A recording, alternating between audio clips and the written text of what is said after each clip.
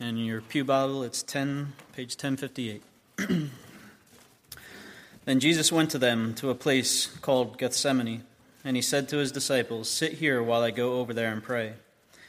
And taking with him Peter and the two sons of Zebedee, he began to be sorrowful and troubled. Then he said to them, "My soul is very sorrowful, even to death. Remain here and watch with me." And going a little farther, he fell on his face and prayed, saying, "My Father, if it be possible, let this cup pass from me. Nevertheless, not as I will, but as you will." And he came to the disciples and found them sleeping. And he said to Peter, "So could you not watch with me 1 hour? Watch and pray that you may not enter into temptation. The spirit indeed is willing, but the flesh is weak."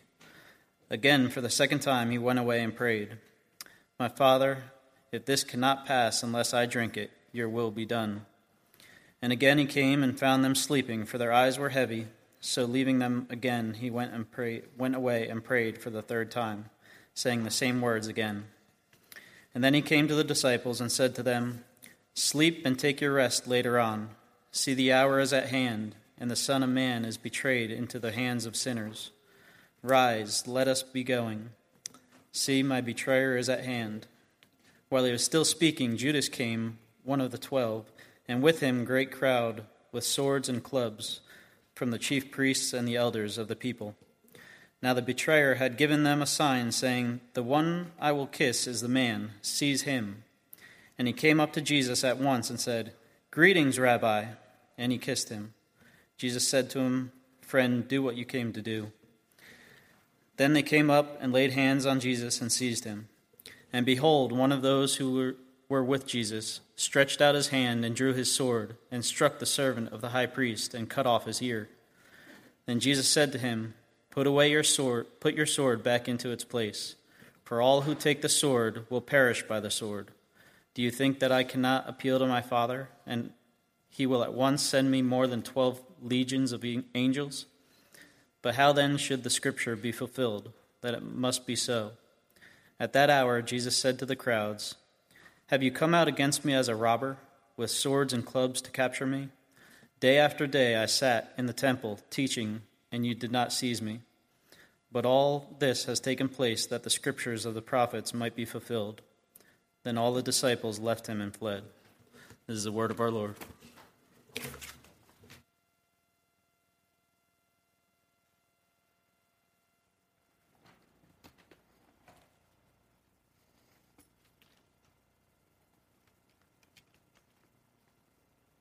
It was a Tuesday morning, just like any other Tuesday morning that I had experienced. I was living in the parsonage at the time, getting ready to go to class.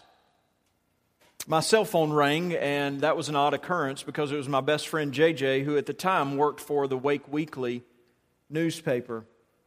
He had already gotten the news, and so he called me and said, "Are you watching TV?" And I thought that was a strange thing. "No, I'm getting ready to go to class." And he said, "Well, turn your television on right now. Something big is happening." We don't know quite yet, but a plane has flown into one of the World Trade Centers. So I turned my television on. It was about 10 minutes till 9 that morning, and once we turned it on, we saw that it didn't matter which channel you turned it to, everybody was covering what was going on in New York. It was about 8:50 that morning that I started watching, and within 13 minutes of watching the television, we saw at 9:03 another plane fly into the other World Trade Center tower. The South Tower now was hit, and at that point there was no question by anybody commentating on it that this was not an accident. It was not a small plane or a tragic accident that had probably occurred in the hitting of the North Tower. Now it was very clearly a large plane, and they could see by their own cameras that the planes from there on found out 757s and 767 Boeings. There was a large explosion, and everybody began to wonder what had happened. At 9:37, another plane was flown into the Pentagon, and at 10:07 that morning, after being hijacked, the passengers of the United Airlines Flight 93 mounted an attempt to retake the plane that they were on. that had been overtaken by terrorists, upon which time the terrorist immediately crashed it into a field in Somerset County, Pennsylvania. All in all, many of us stared at the television that morning, just like many of the great events of history that we will never forget. You know exactly where you were when you were told this information. I stared at the television watching the events as one of the worst terror attacks in history unfolded on the United States. When it was all said and done, nearly 3,000 people had died and another 6,000 were wounded. Today, on the 15th anniversary of that horrifying event, I still remember the shock and awe that this could happen in our nation, that it could happen at all. I remember the sense of loss that we all felt together. I remember the unity in America. And by the way, that day there were no Democratic Americans or Republican Americans. There were just Americans. There were no Caucasian Americans and African Americans and Mexican Americans. We were just Americans, and we had been attacked. And there was unity in our nation. There was a desire to seek God after that event. Some of our members called me very early in that morning, just after it, and we began to talk, and some just stopped by the church, and some just stopped by the parsonage where I was watching the television, glued to it for the next hours, wondering, what are we to make of this? What are we to do? And there was a desire to seek God. We organized that day, as a matter of fact. As people came by, we would pray with them. That evening, we met down at the church with those that had come by and those that we could tell. We met here on that Tuesday evening to pray. And then again on that Wednesday evening in our regular prayer meeting, we met here and we prayed. Churches all across the nation were full on that Sunday, people seeking God. It's amazing, isn't it?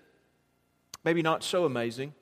But at the darkest moments of our lives, in those moments that are the most tragic, the most memorable, the most hurtful, the most confused, the most sorrowful, the most pressured, the most overwhelmed, the most undone that we become in our lives, we want to be close to our Creator, the one who made us.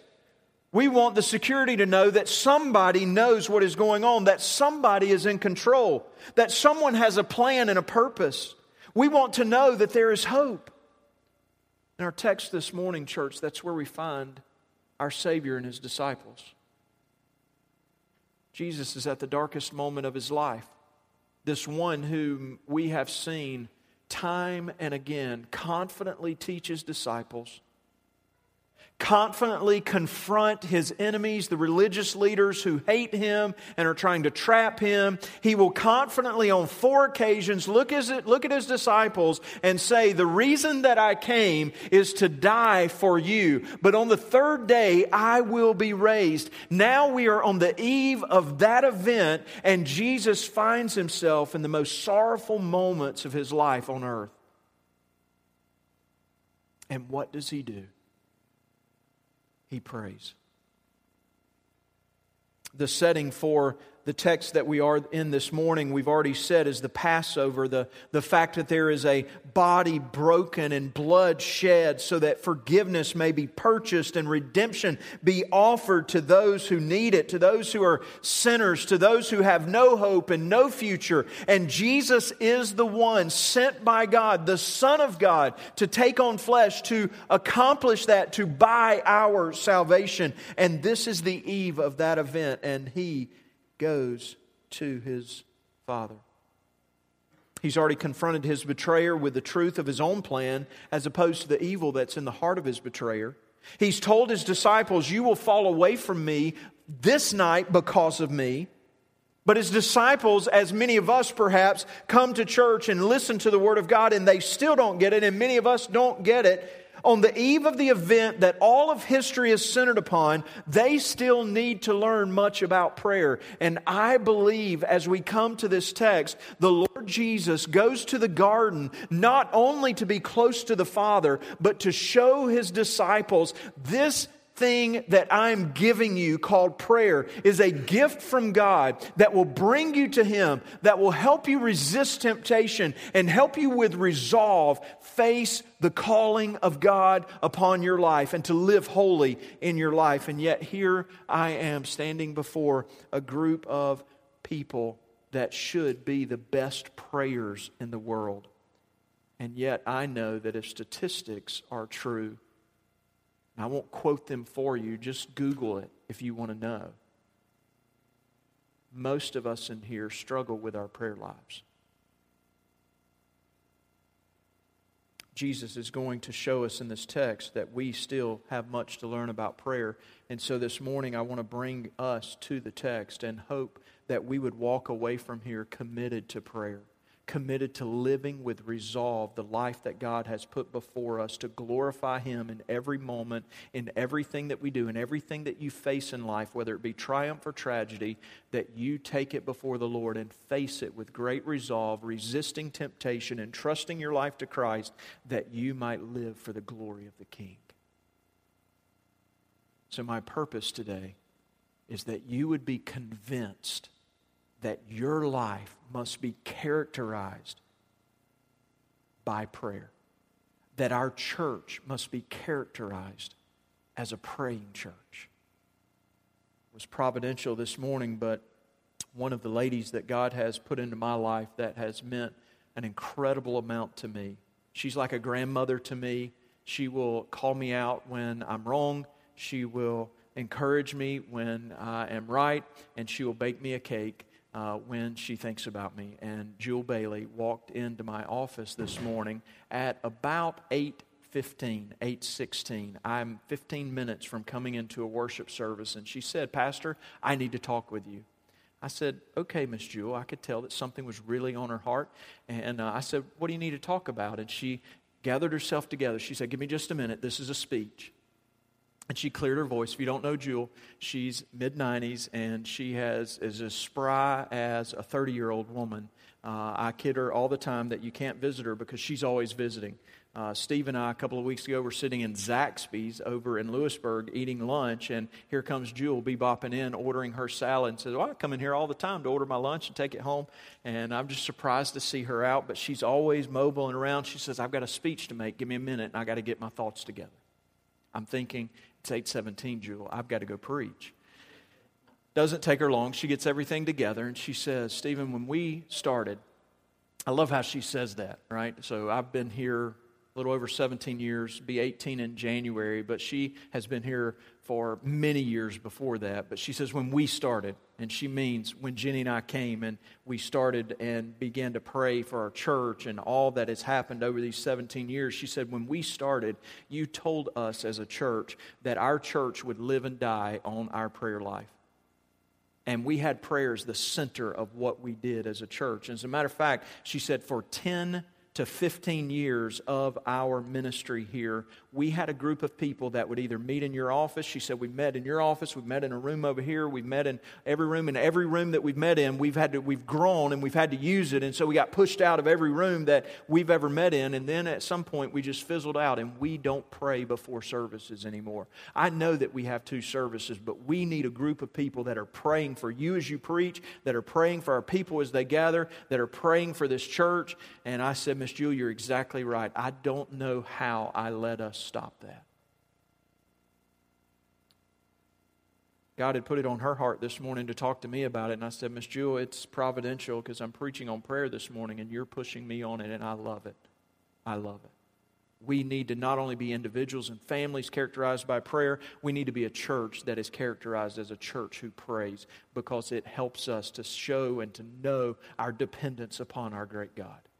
And so let's go to the text and see what we learn from our Savior about prayer. There are 2 basic movements in the text as you've heard it read. Jesus is in the garden with His disciples, and He has an interchange with them around prayer. And then Jesus and the disciples, beginning in verse 47, are met by Judas and the religious leaders and the results of that prayer. So here's where we're going. Prayer is preparation for the calling of God on your life to live holy in your life. And so, as we consider this text, I want you to know we'll spend most of our time in the first part of the text considering what we can learn from our Savior about prayer. And so I want to tell you up front, prayer is the gift of God. It is the means by which God prepares us to live out His plan in our lives. Prayer is preparation for your life. So, in the context of this text, they have finished the supper. That is the Lord's Supper. Jesus has instituted the Lord's Supper where He's foreshadowed what is getting ready to happen. He's shown them the substance of the cross. And they go out into the Garden of Gethsemane, which is on the Mount of Olives. And on the way, He tells the disciples, on the way to pray, He tells them that they all will fall away this night. They all, even though the text highlights Peter, at the end of the last verse, in verse 35, we saw that they all responded just like Peter. Even if we have to die, we will not deny you. So Jesus warns them of sin that is to come, of temptation that is about to face them. And they say, we have the strength and the power. We will die before we deny Jesus. And so they get to the garden. Jesus then instructs the disciples to stay there. He takes 3 of them with Him a little farther, James, John, and Peter. These are the same ones that we saw on the Mount of Transfiguration with Jesus. He brings them perhaps for companionship, camaraderie. Perhaps He needs someone with Him in those darkest moments to support and encourage Him. He just wants somebody around Him to watch and pray with Him. He takes them a little further and He says, beginning in verse 38, my soul is very sorrowful, even unto death. Remain here and watch with me. Now, context. Told you that the Passover was the setting of this entire chapter. So just briefly, I was amazed. I love going back through Scripture. I think I've told you this before. Anytime I finish a book of the Bible, preaching through it, I believe then I might be ready to start preaching through that book. So as I've studied, I always find new things. Last week as I was reading in the Passover, I saw Exodus chapter 12 that is about the Passover. Verse 42 in that chapter says that the Passover was a night of watching by the Lord to bring them out of Egypt. So on the night that the death angel would come, the Bible says it was a night of watching by the Lord. And then it goes on to say, so this same night, by the way, this is that night, right? So this is the night they celebrated the Passover with Jesus. Exodus chapter 12 verse 42 says, so this same night is a night of watching kept to the Lord by all the people of God. So the disciples were already set up on a Passover night to do the memorial celebration of God's deliverance of them. And Exodus 12:42 calls it a night of watching. And Jesus goes out to the garden because He is getting ready to be slaughtered as the Passover lamb, the ultimate Passover lamb for us. And on that night of watching, He calls them to watch. A little later, He's going to call them to watch again and pray. And yet they can't even do that. We begin to learn about prayer here by Jesus. He goes a little farther in verse 39. He falls on His face and prays. Jesus' prayer is exemplary for us, and it's instructive for us as we learn about the precious gift of prayer given to us by God. So I want to make 4 observations about this prayer as we see it in the garden.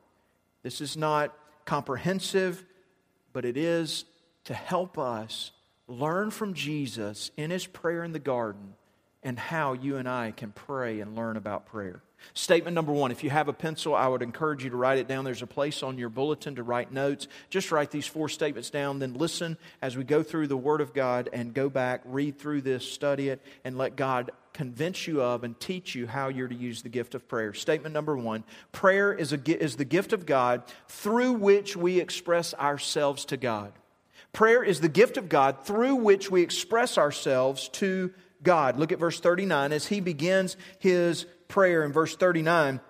The Bible says that Jesus fell on His face and prayed, my Father, if it be possible, let this cup pass from me. Now that's an interesting statement from the Savior who on 4 occasions unequivocally says to the disciples, I'm going to be betrayed, arrested, killed, and on the 3rd day I'll be raised. He has with confidence told them, not alluded to, but told them outright, I am going to be killed. And so that confidence, now we come to this passage of Scripture where we find, church, Jesus saying, Lord, if there is any other way, if you have another way of accomplishing your will, of bringing about salvation, can it be. Jesus is expressing the emotion of sorrowfulness that, by the way, Matthew has not shown us these emotions in Jesus, but Jesus says here to His disciples, I am sorrowful even to the point of death. That's the weight on our Savior. That is the emotion that He is experiencing. And so when He bows before His Father, He says to Him, if it's possible for this to pass from me, if there is any other way that we can bring people to redemption other than me having to bear the weight of their sin and die and suffer and die on a cross, then Lord, let it be. Let it be.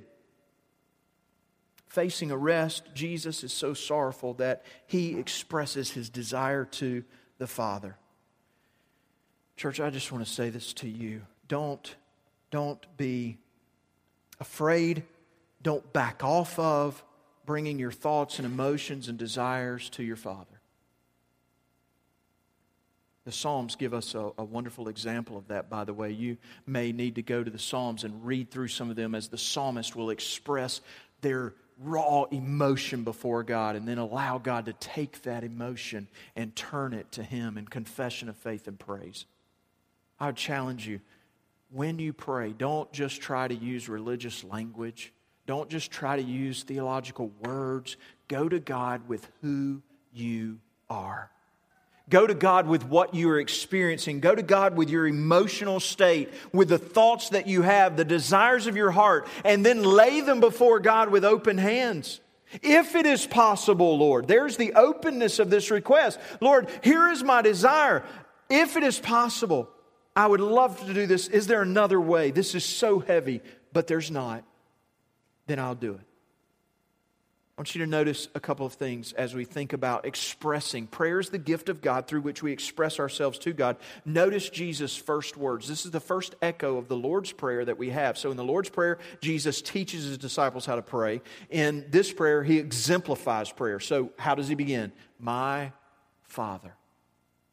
He does the same thing a little later in verse 42. My Father.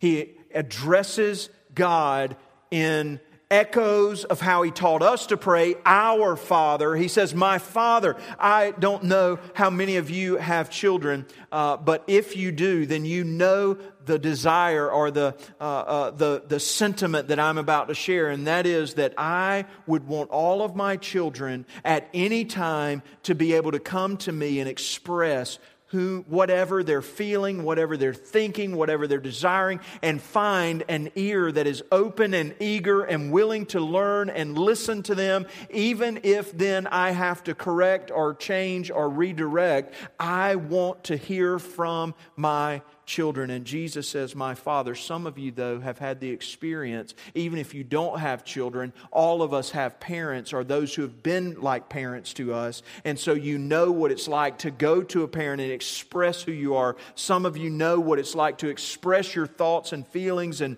desires and have that affirmed or to have that listened to. Some of you have had the experience that you've expressed those desires to a parent only to be ridiculed, put down, ignored, or anything else. Let me assure you that our Father, the Creator, desires to hear from you and has invited you to come and express yourself to Him. And so, do so. It is a gift of God to say, come to me in prayer.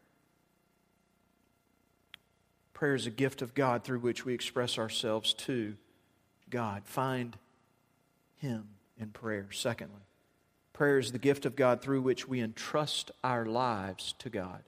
Prayer is the gift of God through which we entrust our lives to God. Look at verse 39 as we read on in His prayer. Jesus had said, if it's possible, let this cup pass from me. Nevertheless, not as I will, but as you will. In verse 42, He prays again. After coming back to the disciples and going back to pray, He prays again in verse 42, my Father, if this cannot pass unless I drink it, your will be done. Jesus entrusts His life and His future and His tomorrow and this night to the Father. He recognizes the will of the Father is better than the desires of man.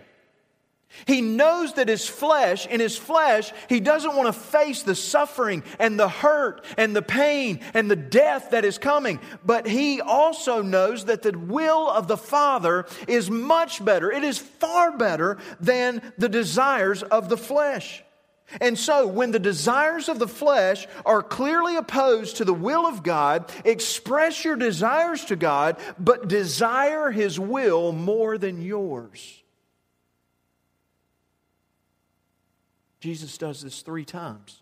I've already mentioned 2 in verse 39 and verse 42. In verse 44, the Bible says He comes back again, finds them again, and then just leaves. He doesn't say anything to the disciples this time. He goes back, and the Bible says He says the same words again.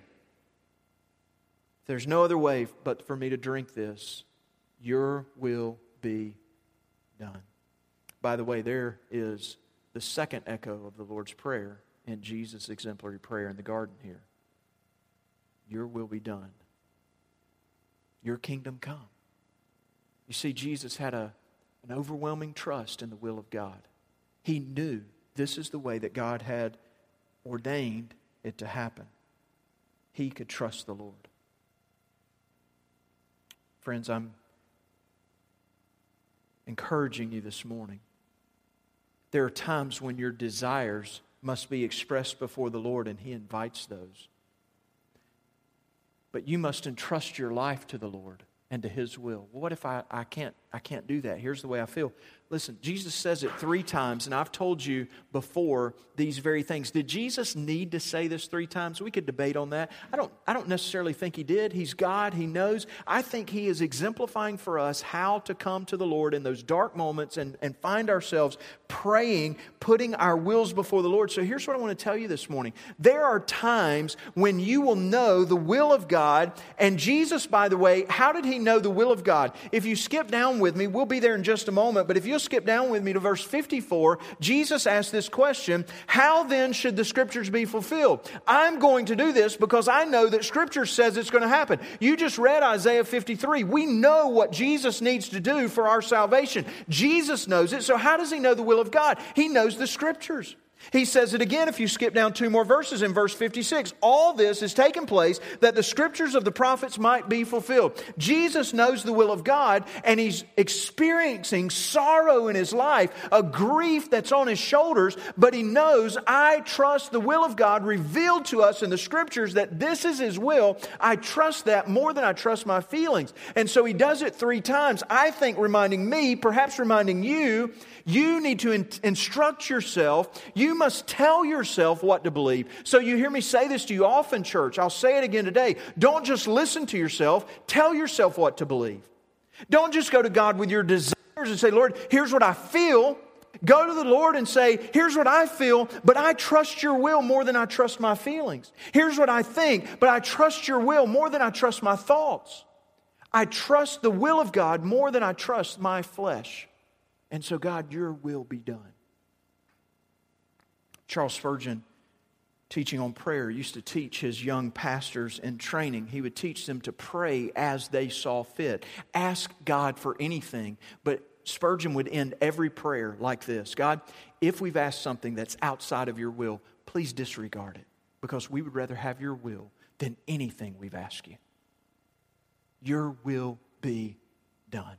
Even if it's the cross and suffering, your will be done. Church, prayer is the gift of God through which you can say, Lord, your will be done. I entrust my life to you. I trust you more than I trust me. Here's my life. Here's my desires. But I want your will to be done. Let me make this statement. We'll move on. Consistent prayer then. Jesus does this 3 times. I want to say that you and I must go to Him. Sometimes we have to keep praying. We keep praying. We keep praying. We keep praying until our emotions and our beliefs are lined up with what we know in the Word of God and the will of God. Consistent prayer reveals a constant trust in God. Consistent prayer reveals a constant trust in God, while a lack of prayer reveals a lack of trust in God. So the question is, have you entrusted your life to Christ? And you might answer this morning because you're sitting in a church, oh yes, I have. I propose to you this morning that your prayer life reveals whether you trust God or not, or whether you trust you. Consistent prayer reveals a constant trust in God, while a lack of prayer reveals a lack of trust in God. Statement number 3, prayer is the gift of God through which we endure temptation. Prayer is the gift of God through which we endure temptation. While Jesus was tempted in every way as we are, in the face of His arrest, humiliation, suffering, and even death here, He has been tempted. What did He do in the midst of that temptation? He prayed. I propose to you this morning, prayer is a preparation for the life and the will of God in your life. This passage then, church, is a great contrast for us between Jesus' prayer and His disciples' prayerlessness.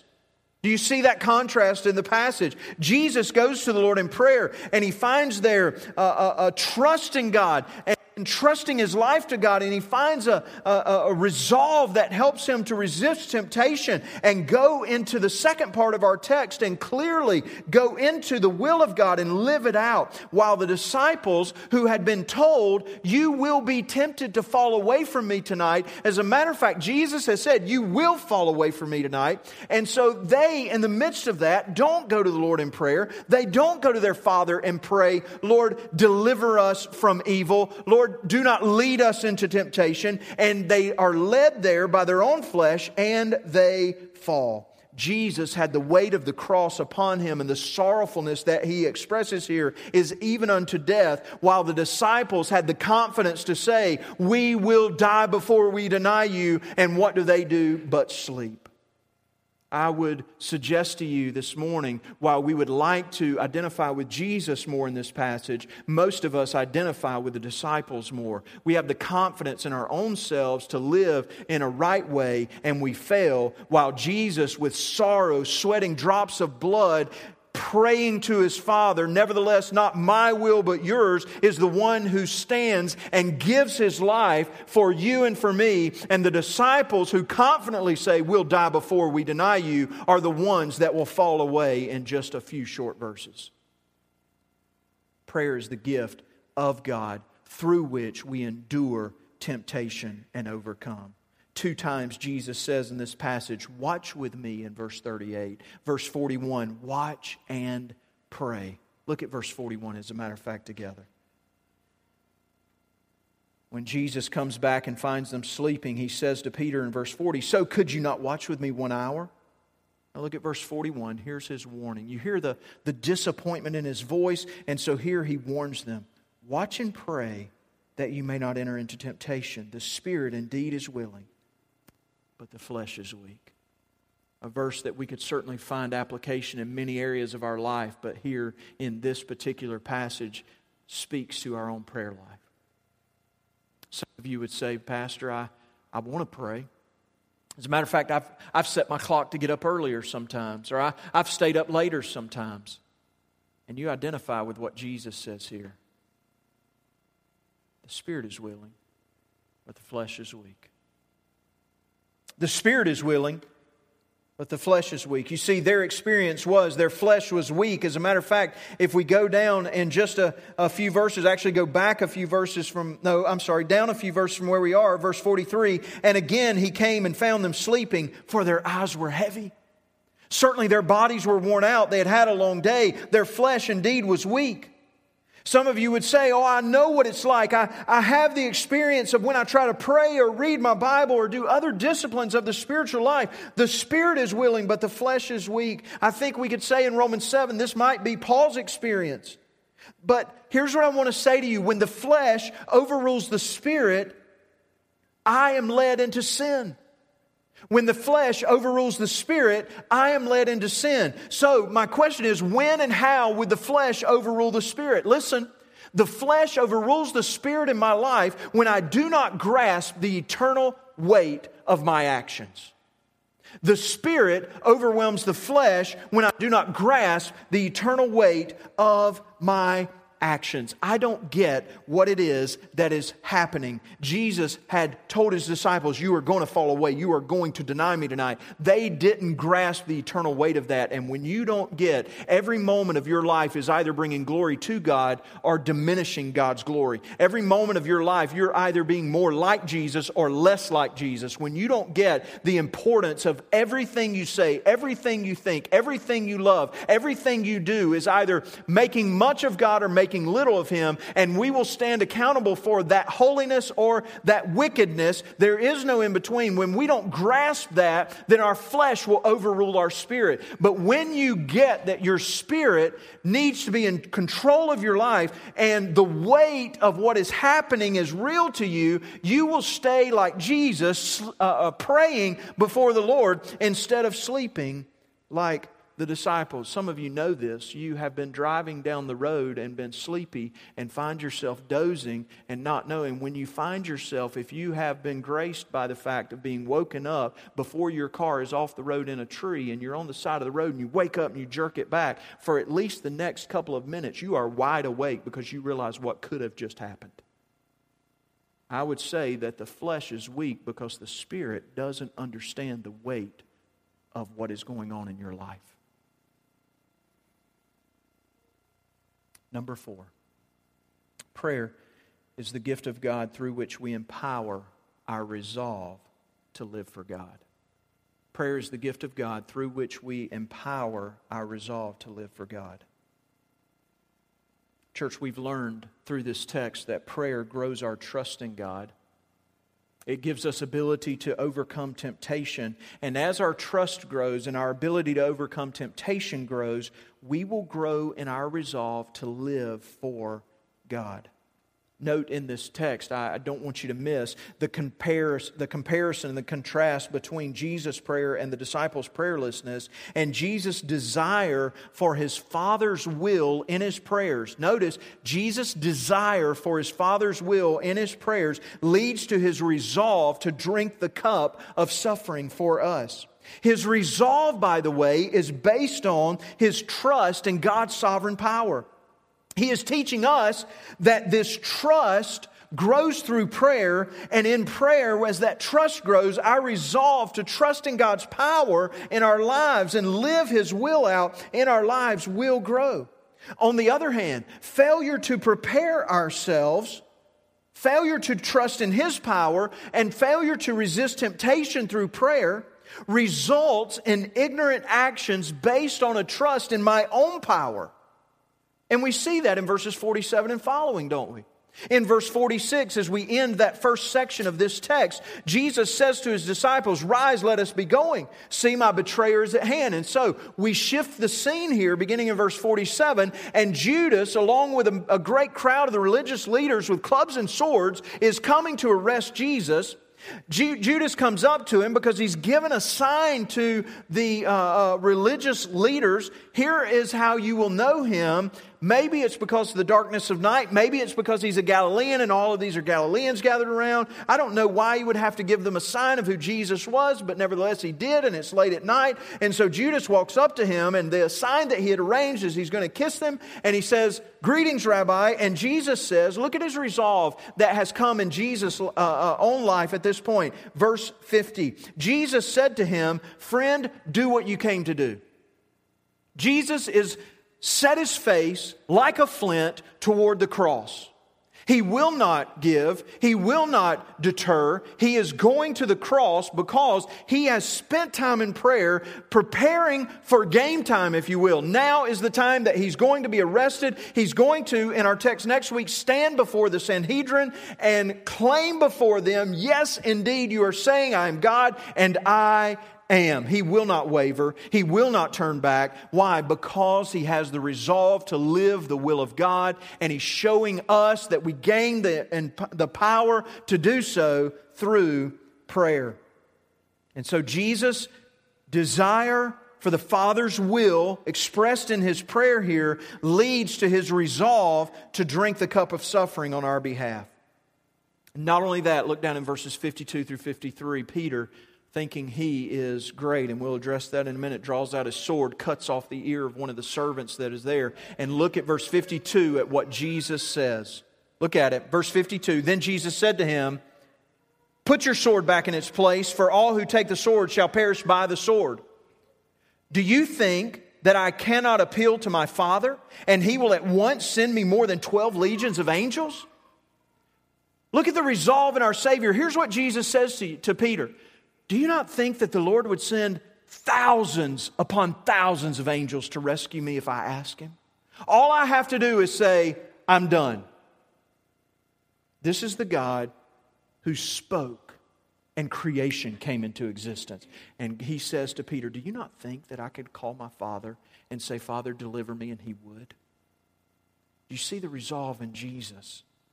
Jesus' resolve is based on His trust in the sovereign power of God. So church, I say to you, you can trust the will of God. How about the disciples? They had not been prepared by prayer. They had not been prepared by communion with their Father here. And so what happens? Verse 51, Peter draws his sword and cuts off the high priest's ear. What's he doing? He's doing exactly what I just said about prayer. Failure to prepare yourself in prayer results in ignorant reactions based on trust in my own power. Peter says, I'll handle this. Most of us, truth be told, your prayer life reveals this. Most of us think we handle our own life just fine. We might say thank you to God. We might pray in public every once in a while. We might even pray before a meal. Truth be told, if I were to put a spreadsheet of your life before the church and you were to categorize it in however you want to categorize it, sleep, work, recreation, reading, prayer, Bible study, your time just played out there, how important is prayer in your life?